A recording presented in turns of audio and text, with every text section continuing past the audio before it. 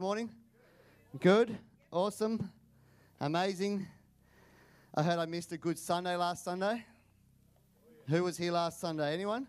A few of you? Yep. I heard the preaching was hot in more ways than one. And it was? That's good. Just open up my notes and we'll continue on. As Lozzie said, we're doing undeserved favour. We've got 2 weeks to go on this theme.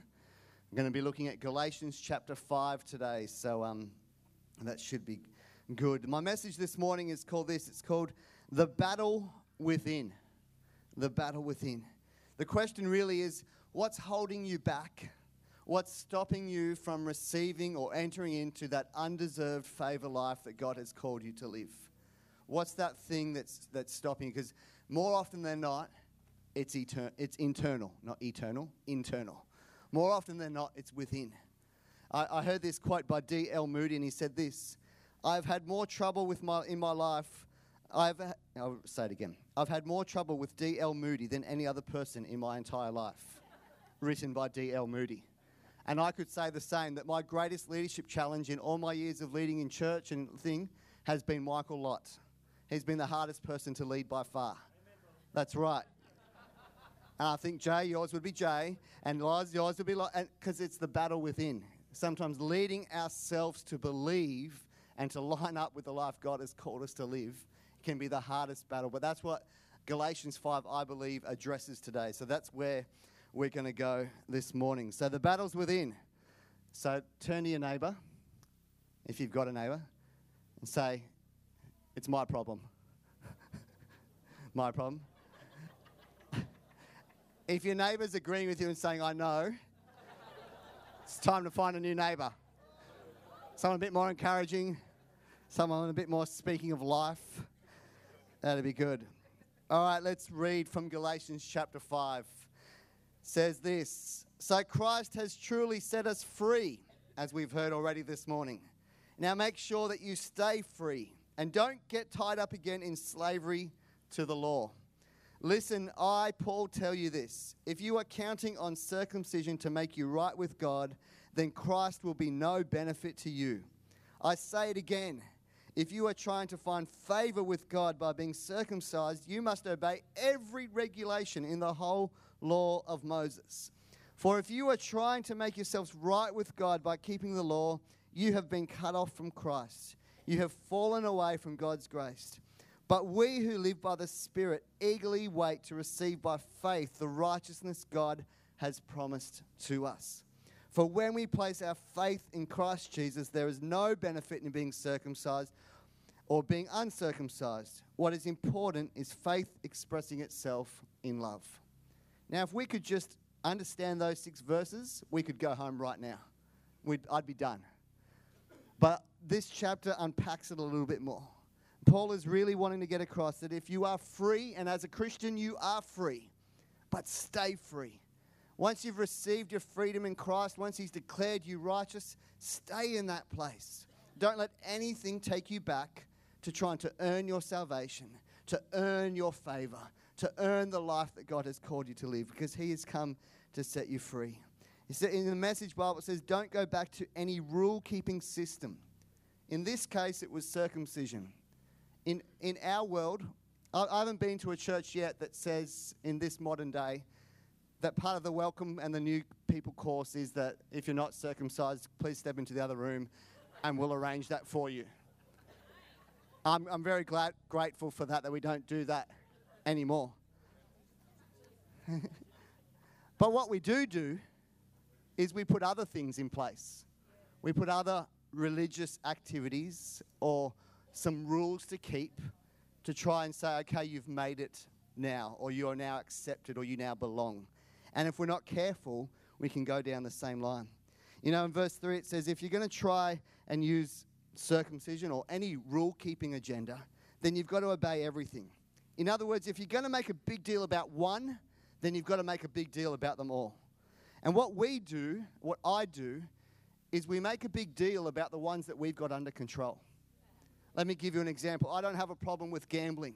So if I don't have a problem with that, but I come across someone who does, And I give them good Christian advice, like, you shouldn't do that, brother. It's not the Lord. And I come from a judgmental point of view and I say, hey, that's wrong. And it is wrong. But just because I've conquered that area of my life doesn't mean I'm the one to judge others who might be struggling in it. Because what I'm doing is ignoring the other areas of the law or the rules or whatever you want to call it that I might still struggle with. I've got a huge list of struggles, but I keep them aside. It's kind of like the ones that we've got under control, they're the ones we put on show. They're our Sunday best. And the ones that we struggle with or the ones that are a challenge for us, we hide them away. And we don't want anyone to know about them because that's our private life. That's none of your business. How dare you judge me? Don't go there. But we bring out the ones that we've got under control because that's what this is addressing. It's saying, okay, you're trying to make a big deal about circumcision or this particular thing, but you're forgetting all the stuff because the reality is we've all got stuff, don't we? None of us have arrived there yet. It's a religious spirit that does that. A religious spirit tries to highlight or tries to make a big deal about one aspect of the law, ignoring the rest of the law. And you can't live that way. Jesus encountered this in spirit when he is with the Pharisees many times. This was the biggest thing that he probably struggled with the Pharisees' attitude, was that they highlighted that they did this or they kept this part of the law, they did that, but then they forgot about mercy or they forgot about grace or they forgot about love. They were doing the rules, but they didn't have the heart behind it. And a great example of it is John 8, chapter 3. I want to read it to you this morning. As Jesus was speaking, the teachers of religious law and the Pharisees brought a woman who had been caught in the act of adultery. I don't know why they didn't catch the man. Apparently it takes two to do that. But he wasn't caught, just the woman. It says something about the culture of the day. They put her in front of the crowd. Teacher, they said to Jesus, this woman was caught in the act of adultery. The law of Moses says that we must stone her. What do you say? They were trying to trap him into saying something they could use against him. But Jesus stooped down and wrote in the dust with his finger.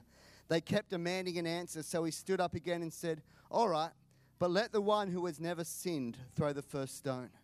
Then he stooped down again and wrote in the dust. When the accusers heard this, they slipped away one by one, beginning with the oldest, until only Jesus was left in the middle of the crowd with the woman.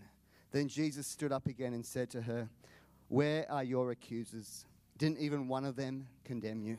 No, Lord, she said. And Jesus said, neither do I. Go and sin no more. See, they were there trying to punish her for breaking one law. They were trying to get her in trouble because she had broken a law or a commandment. Do not commit adultery. And yes, she had done that. But they were ignoring, they were choosing to ignore, choosing not to acknowledge the parts of the law that they weren't living up to. And Jesus said to him at the end, he goes, fair enough. She's broken the law. Yeah. You guys go ahead and do what you're planning to do, but only if you've never broken any of the other laws. If you've never broken any of the other laws, then you're in a position to judge. Then you're in a position to point out some sin in someone else's life. So the reality is that Jesus was the only one who could have legitimately thrown a stone that day. Jesus was the only one without sin, the only one without an accusation against him, yet he chose not to condemn her. He chose to forgive her and tell her to sin no more. But what a religious spirit does is it picks up a stone and it says, hey, I might not be sinning in this area of my life, so I'm going to throw it at you and make you feel bad because of your sin, ignoring what I've got going on in the backyard or in my house. And the reality is that we need to know is that we've all sinned, we've all fallen short, but we've all been set apart and called righteous in God. See, he didn't accuse her, he told her to go and sin no more. The truth is not one of us can live up to all of the law, but why do we continue to judge those who are breaking different laws to us? Do you know what? You are all breaking the law. Do you feel like a rebel now?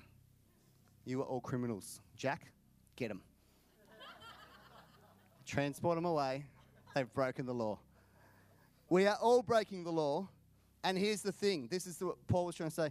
And no religious ceremony will help us to escape the consequences. See, the Jews believed that by circumcision they could escape the consequences of what they had done wrong. And Paul is saying, no, it's not about that at all. And Spurgeon says this, as Jews relied upon circumcision, so do many depend upon baptism and sacraments. So he was a Baptist. He believed in water baptism. It's from the Bible. But he was saying if you can even let things like as good as and great as a water baptism become your equivalent of the Jews' circumcision. And he says this, if we think that outward things will save us because they are scripturally simple, we shall err as much as they do who multiply gorgeous services and pompous processions. Processions. That's a bit hard to say. Processions. There you go. Came out. I speak English good. Not bad for someone born in India.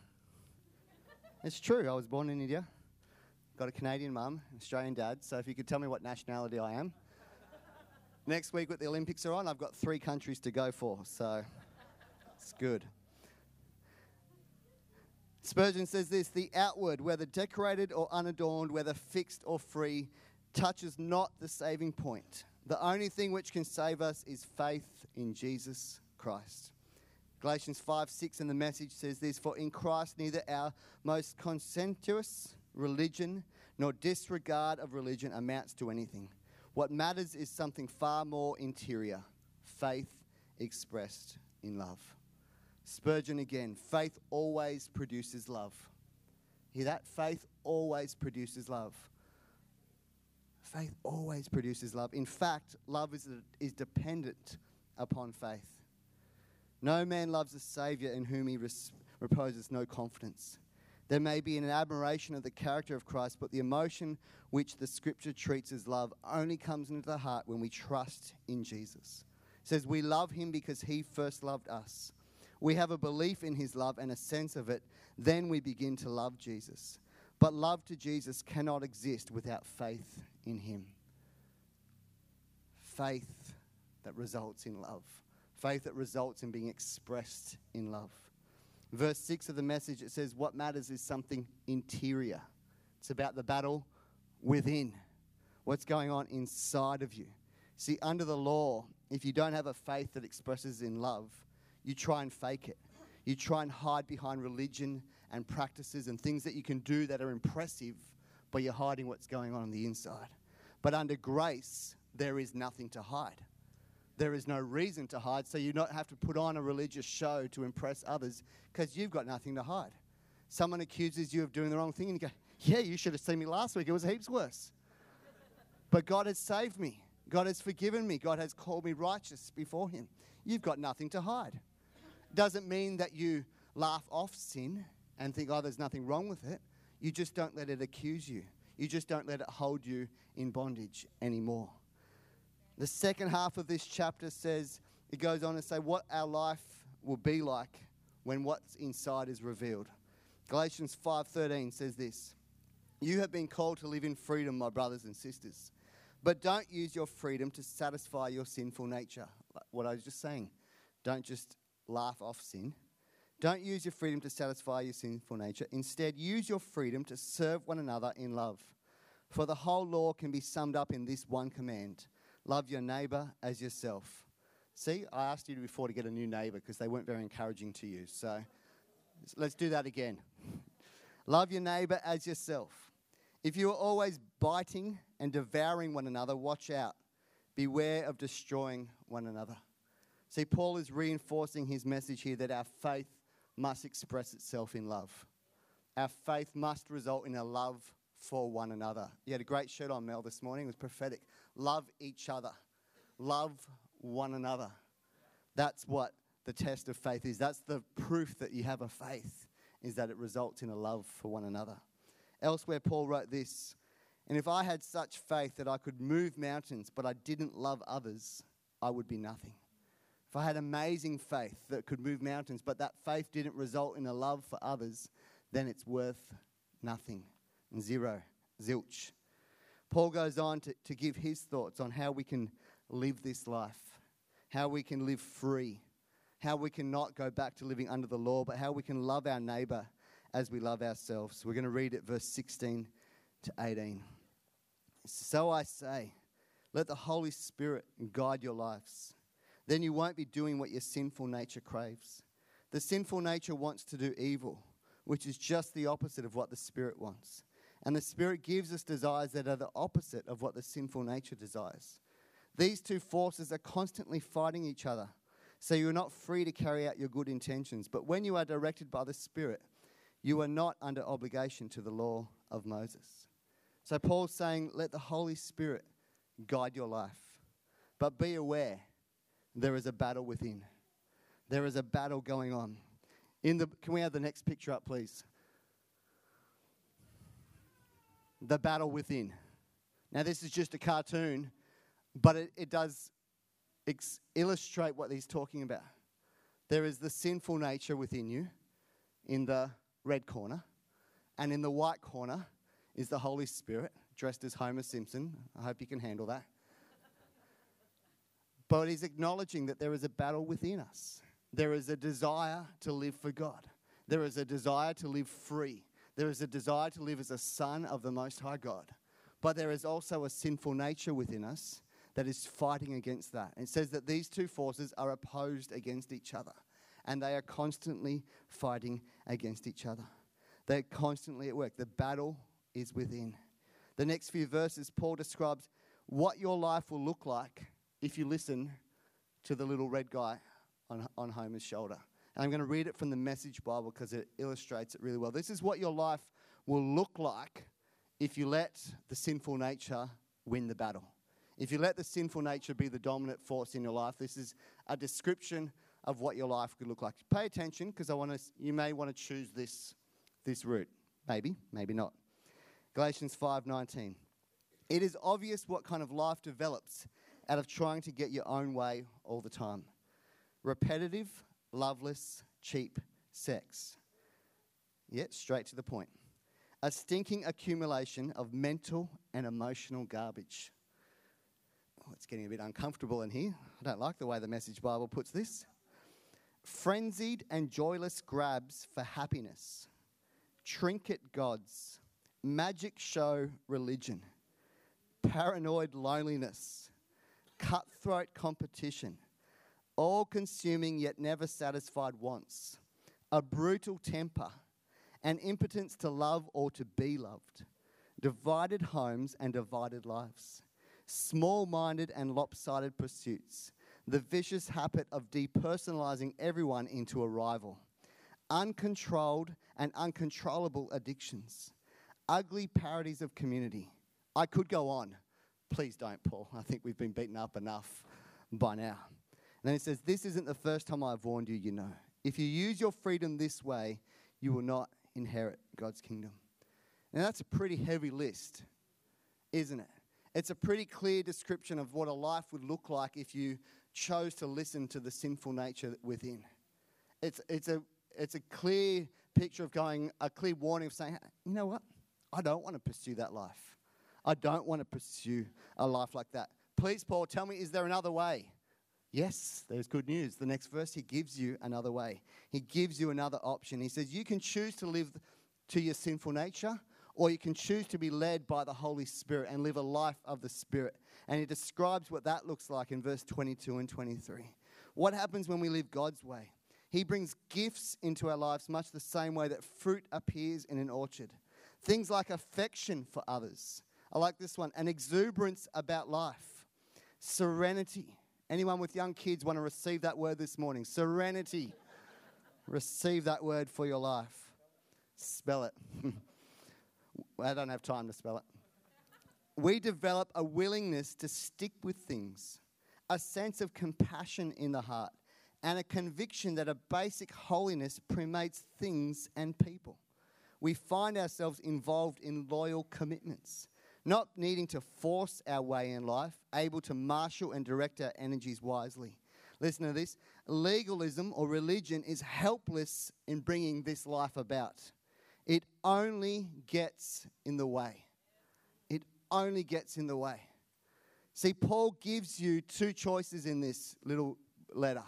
He shows you what life can look like when you follow your sinful nature, but then he shows you what life can look like when you follow the voice of God, when you follow the Holy Spirit living within inside of you, when you live unto him and not unto yourself. And it's pretty clear when we read those two which one we choose. It's pretty clear which one we want to live our life. It's pretty clear which way we would choose to go. But how many know it's one thing to choose it when we read it here, but it's another thing to live it. It's another thing to live this out day by day. We know which one we want, but how do we experience it for ourselves? I want to live a life led by the Spirit. I don't want to live a life where I say yes to my sinful nature all the time. But how do I do it? As I was preparing this week, I said, God, I've taken them this far in the message, but I've got to give them now the how. If I just take them here, it's like, give me the how. How do we win this battle? Give me something good, God, to tell the church that at least comes close to competing to last week's message from Loz. It was awesome, but there's the sinful nature within me coming out, even in my message prep, that I'm thinking about impressing you rather than just obeying the voice of God. Because I'm not immune to it. There's a part in all of us that we want to please people, that we want to be seen to be better. Even with your wife. You're not meant to compete with your wife, are you? No, you're not. But it comes out, yes, I know, that's a new revelation, isn't it? I felt God say this to me. I said, how do we win this battle? Once I got over the fact that I'm not in a competition, I dealt with that. How do we win this battle, God? And I felt him say this, you don't. Like, what? And let me try and explain what I think God was trying to say to me. There's a few points to it. Verse 17 says this, these two forces are constantly fighting each other. It sounds like my kids some days. Constantly fighting each other. See, I've got a 8-year-old who turned 8 yesterday who wishes he was an oldest child, but he's not.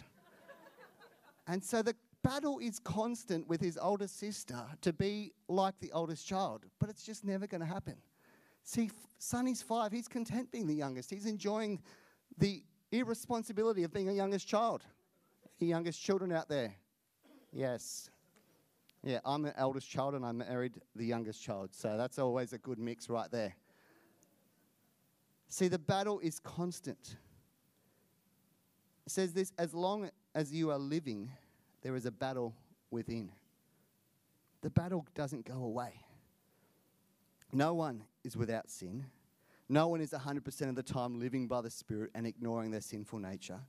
So Paul recognized this. He recognized that the battle goes on. This side of eternity, the battle continues.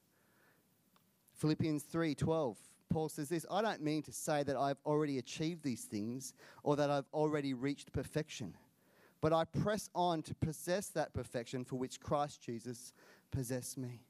No, dear brothers and sisters, I have not achieved it, but I focus on this one thing, forgetting the past and looking forward to what lies ahead. I press on to reach the end of the race and receive the heavenly prize for which God, through Christ Jesus, is calling us. So if you think there is some magic formula that I could give you this morning so that this battle would go away, I'm sorry to disappoint you. I haven't got the magic answer other than to say that when we see him face to face in eternity, the battle will be won and it'll be over then. But while we are breathing, we have this constant battle going on. The battle within. The battle versus being led by the Spirit and the sinful nature within. Let me write this down. Religion attempts to give you a magic formula. Religion attempts to give you a step A, step B, step C. Do this and you will no longer struggle with the battle within you. But it says that it goes on. Verse 23, legalism is helpless in bringing this about. In fact, it only gets in the way. So in our life on earth, the battle within is constant. So rather than to tell you the magic formula, let me give you some things to help you in the battle. Some things to help you in the fight. Because this one day, it's all over and we win. But right now, tomorrow, when church finishes, even right now, the battle is going on within. Here's the first tip for the battle. Feed the one you want to win. You know, I've been reading about the life of Julius Caesar. I'm proud of myself. It's a 5-part novel series. I'm into the 5th one. I've read 10 novels this year, that's not me. But I'm reading about Julius Caesar because it's quite a gory novel. It's good for my manliness, if that's a way to say it.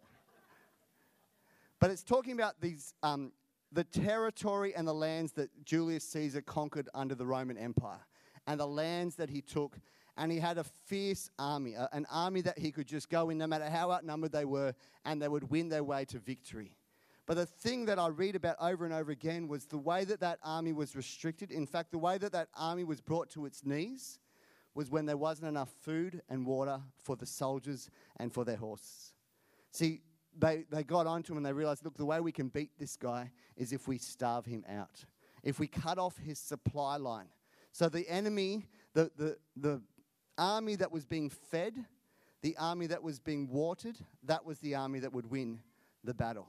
It had nothing to do with how good of a fighter they were. If they weren't being fed, they weren't going to win. If you've got a teenage son, you know what I'm talking about. If you don't feed them, they don't move. Is that right, Brian? Yes. My question for you this morning is, what are you feeding?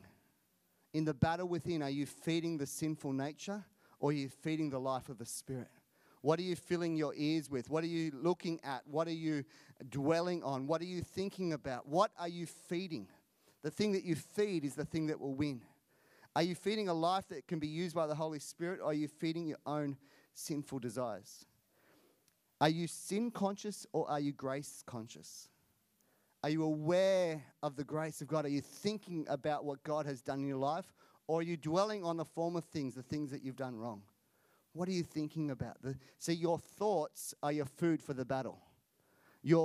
What you read and meditate on, that's food for the battle. That's fuel for the fire. What are you feeding? If you're going to win this battle within, I think you've got to learn to feed it on good things. It says to think on good things, to look unto Jesus, to feed your spirit, to feed your heart, to feed your soul with things that will help you live a life that lines up with the Spirit. Question this morning is, what are you feeding? The other thing that helps me in the battle is this, and I've already alluded to it, is we know how it ends. We know how this battle ends, don't we, Christians? Followers of Jesus Christ. We know how this ends. Galatians 5:24, those who belong to Christ Jesus have nailed the passions and desires of their sinful nature to his cross and have crucified them there. They've been defeated. You can go through the battle, you can go through the struggle because you know how it ends. You know that in the end, the victory is yours as a follower of Jesus Christ. Because of what Jesus did on the cross, my passions, my evil passions, my sinful desires have been nailed to the cross. I was listening to a Bill Johnson podcast this week, and he said something that made me think. He said this. He said, we need to get it out of our head, the idea that there is even a fight between God and the devil. The devil isn't even in that fight because he has already been defeated. It'd be like me stepping into the ring with Danny Green. It's not even a fight. Does anyone know who Danny Green is? A good boxer. Yeah, it'd be like me trying to lift weights with Craig Humble. It wouldn't just be a competition. I'd chew him up, that's right, spit him out for breakfast. It's not true. Please don't hurt me afterwards in the car park, Craig. But he's saying that between God and between the devil, it's not even a contest because he has been defeated. Death was defeated. He was defeated. He has already lost. But this is the thing.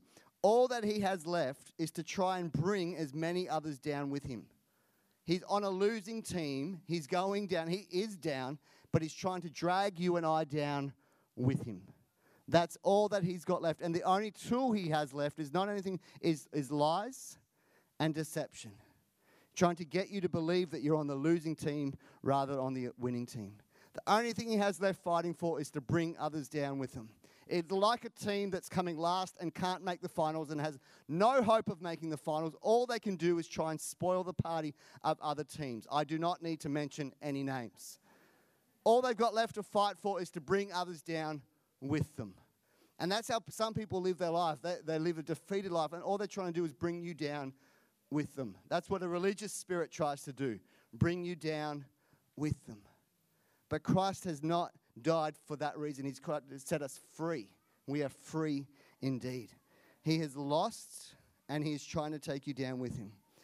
Let me read. I read this in my devotion this morning from Keenan Bridges. It's a great 90-day devotion. And I read it. It says this: let me be clear. I am not saying it is our responsibility to defeat the enemy. Jesus took care of that on the cross. However, we have been given spiritual weapons for the purpose of enforcing the devil's defeat and dismantling his influence in our lives.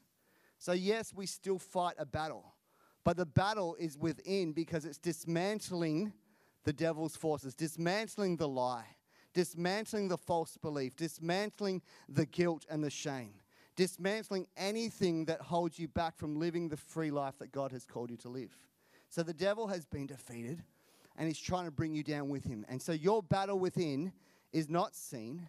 It's in the invisible world. It's in the spiritual world.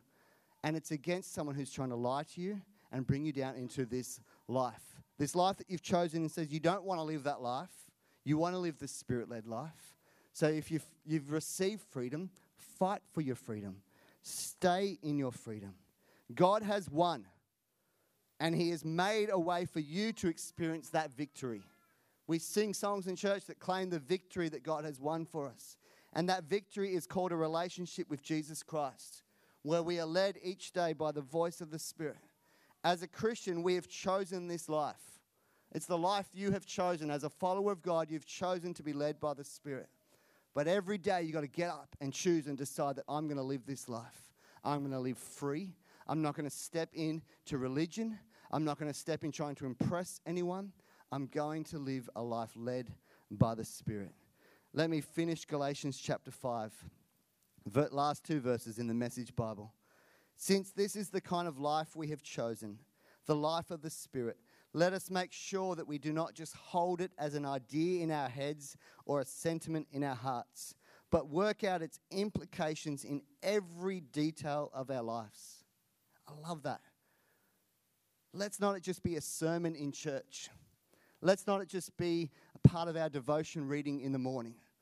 Let not it just be a verse we read in the Bible or a truth we get told about. But let's work out its implications in every detail of our lives. Let's work out the implications of this when we've got an argument going on. Let's work out the implications of this when someone cuts us off in traffic. Let's work out the implications of this when someone doesn't pay us the money they owe us in our business. Let's work out the implications of this when our husband hurts us or our wife hurts us, or when our children disrespect us, or when our parents aren't there for us. Let's work out the implications of this in everyday life, in the challenges, in the joys of life. Let's work out the implications of this, led by the voice of the Spirit. You have been set free. The challenge is to stay free. Not let anything hold you back from that place. Let me read the rest of this verse. It means we will not compare ourselves with each other as if one were better than the other. We have far more interesting things to do with our lives. Each of us is an original. Each of us unique. No one else like you. You're looking around and you're going, thank goodness for that. Original. You know what I get out of that? Is we've each got to go away, listen to the voice of God, and let Him speak to our life how we can live that out, how we can be led by the voice of the Spirit. See, I can tell you what I do. Lods could come up and share what she does. Others could get up. But you've got to discover it for yourself. As an original, as a unique son or a daughter of God, how you can follow the voice of the God so that you can live in your freedom. He's come to set us free. My question for you as we close this morning, the life that you desire, the life of being led by the Spirit, is that the life you are living? We were presented in Galatians 5 with two ways of living our life. And I hope that most of us would choose to live our life led by the voice of God. But is that the life that you are living? If you are honest with yourself, is that what you are experiencing for yourself? Are you free in practice, or is it just a title that you put over yourself? Yes, I'm a Christian. Yes, I'm a follower of God. Are we free every day? Are we living that life? Maybe you're here and you're trying to obtain it through religion instead of grace. Maybe you're feeding the wrong thing in your life. You're wondering, why is the sinful nature having such a good run of wins lately? Maybe because you've been feeding it too much. Maybe today you could just go, you know what, I'm going to feed the voice of the Spirit in my life. I'm going to surround myself with things that build me up and encourage me, that remind me of the goodness of God. What is the change that you need to make? Maybe you're here this morning and you've never discovered who Jesus Christ is. He can give you the gift of eternal life, but also a purpose for living in this life so that you could be free and free indeed. What I want us to do, just close our eyes across this room. If you're here this morning and you would like to begin a relationship with Jesus Christ, that is to accept the freedom that he came to give you the gift of eternal life, to give you purpose for this life, to be your friend, to walk with you, then I just want you to raise your hand in this room. You're choosing Jesus, saying, yeah, I want to live a life where I live for Jesus Christ. I want to accept him into my life, into my heart. If that's you, just raise it up so I can see it.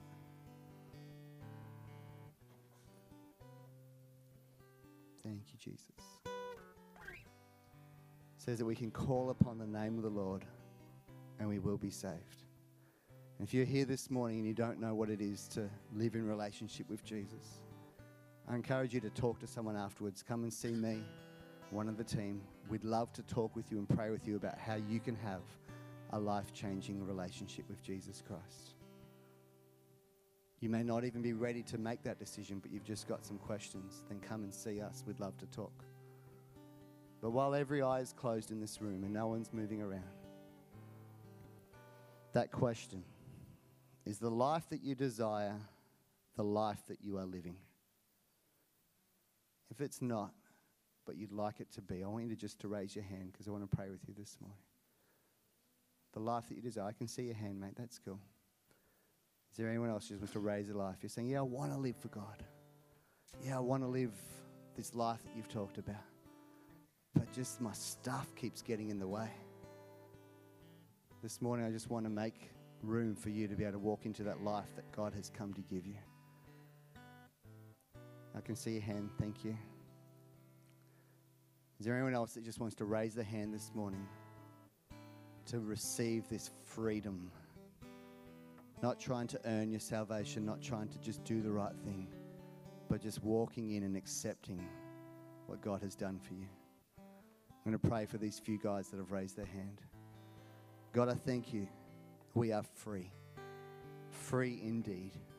Free of any obligation, free of any law, free to pursue you with all of our life. God, I pray not only for those two that raised their hand this morning, these two young men, but for others here this morning. God, help us to pursue the life led by the Spirit and not the life led by our sinful desires.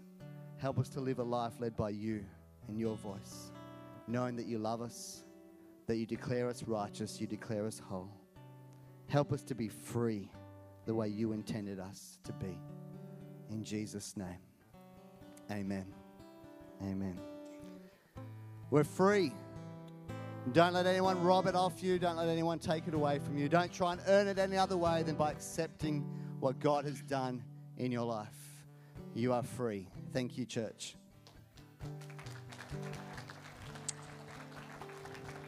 Awesome. I love Galatians 5, yeah? I encourage you to go home and read it again and see what the Holy Spirit says to you personally. Good message, Lottie. Good message. Okay, so if you're new, remember, we'd love to connect with you. Our Connect Lounge is up there in the back there. And please don't go without coming and saying hello. We would really love to meet you. We have coffee in the foyer. Don't just nip off. Stick around and have a chat. You can stand with me, church. We've got ministry down the front if you need prayer for anything. And there's actually been a word of knowledge. So if this is you, you need healing in your right ear. You've got a stiff neck. Anyone with lower back pain, or there's something wrong with your left shin or your knee. If that's you, come down the front and we'll pray for you. Let me pray, and then we're going to go out with a quick little song, and we'll have a great week. God, thank you for your goodness and your grace and your mercy and your love. Thank you for all that you're teaching us through Galatians in this season. And Father, I just pray for your people. I pray that as they go, Lord God, your grace and your favor will be upon them, Lord God. I pray this week, Lord God, they have a dynamic relationship with you, Lord God. Pray that as they seek that secret place where it's just you and them, Lord God, they'd meet you, and that you, Lord God, would flow into their lives and their hearts. I pray for your protection around them and their families in the name of Jesus. Amen. Have a great week. Real life. Nothing else matters. Nothing in this world will do.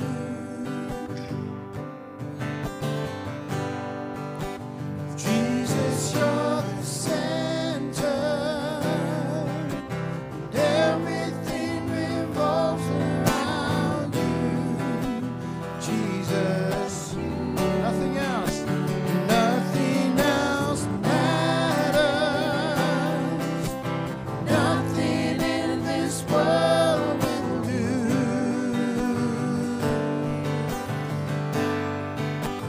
Jesus, you're the center. Everything revolves around you. Jesus, you. From my heart to the heavens, Jesus be the center. It's all about you. Yes, it's all about you. From my heart to the heavens, Jesus be the center. It's all about you.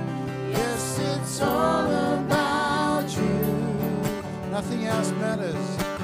Nothing else matters. Nothing in this world will do. Jesus, you're the center. Everything revolves around you. Jesus, you. From my heart to the heavens, Jesus be the center. It's all about you. Yes, it's all about you. From my heart to the heavens.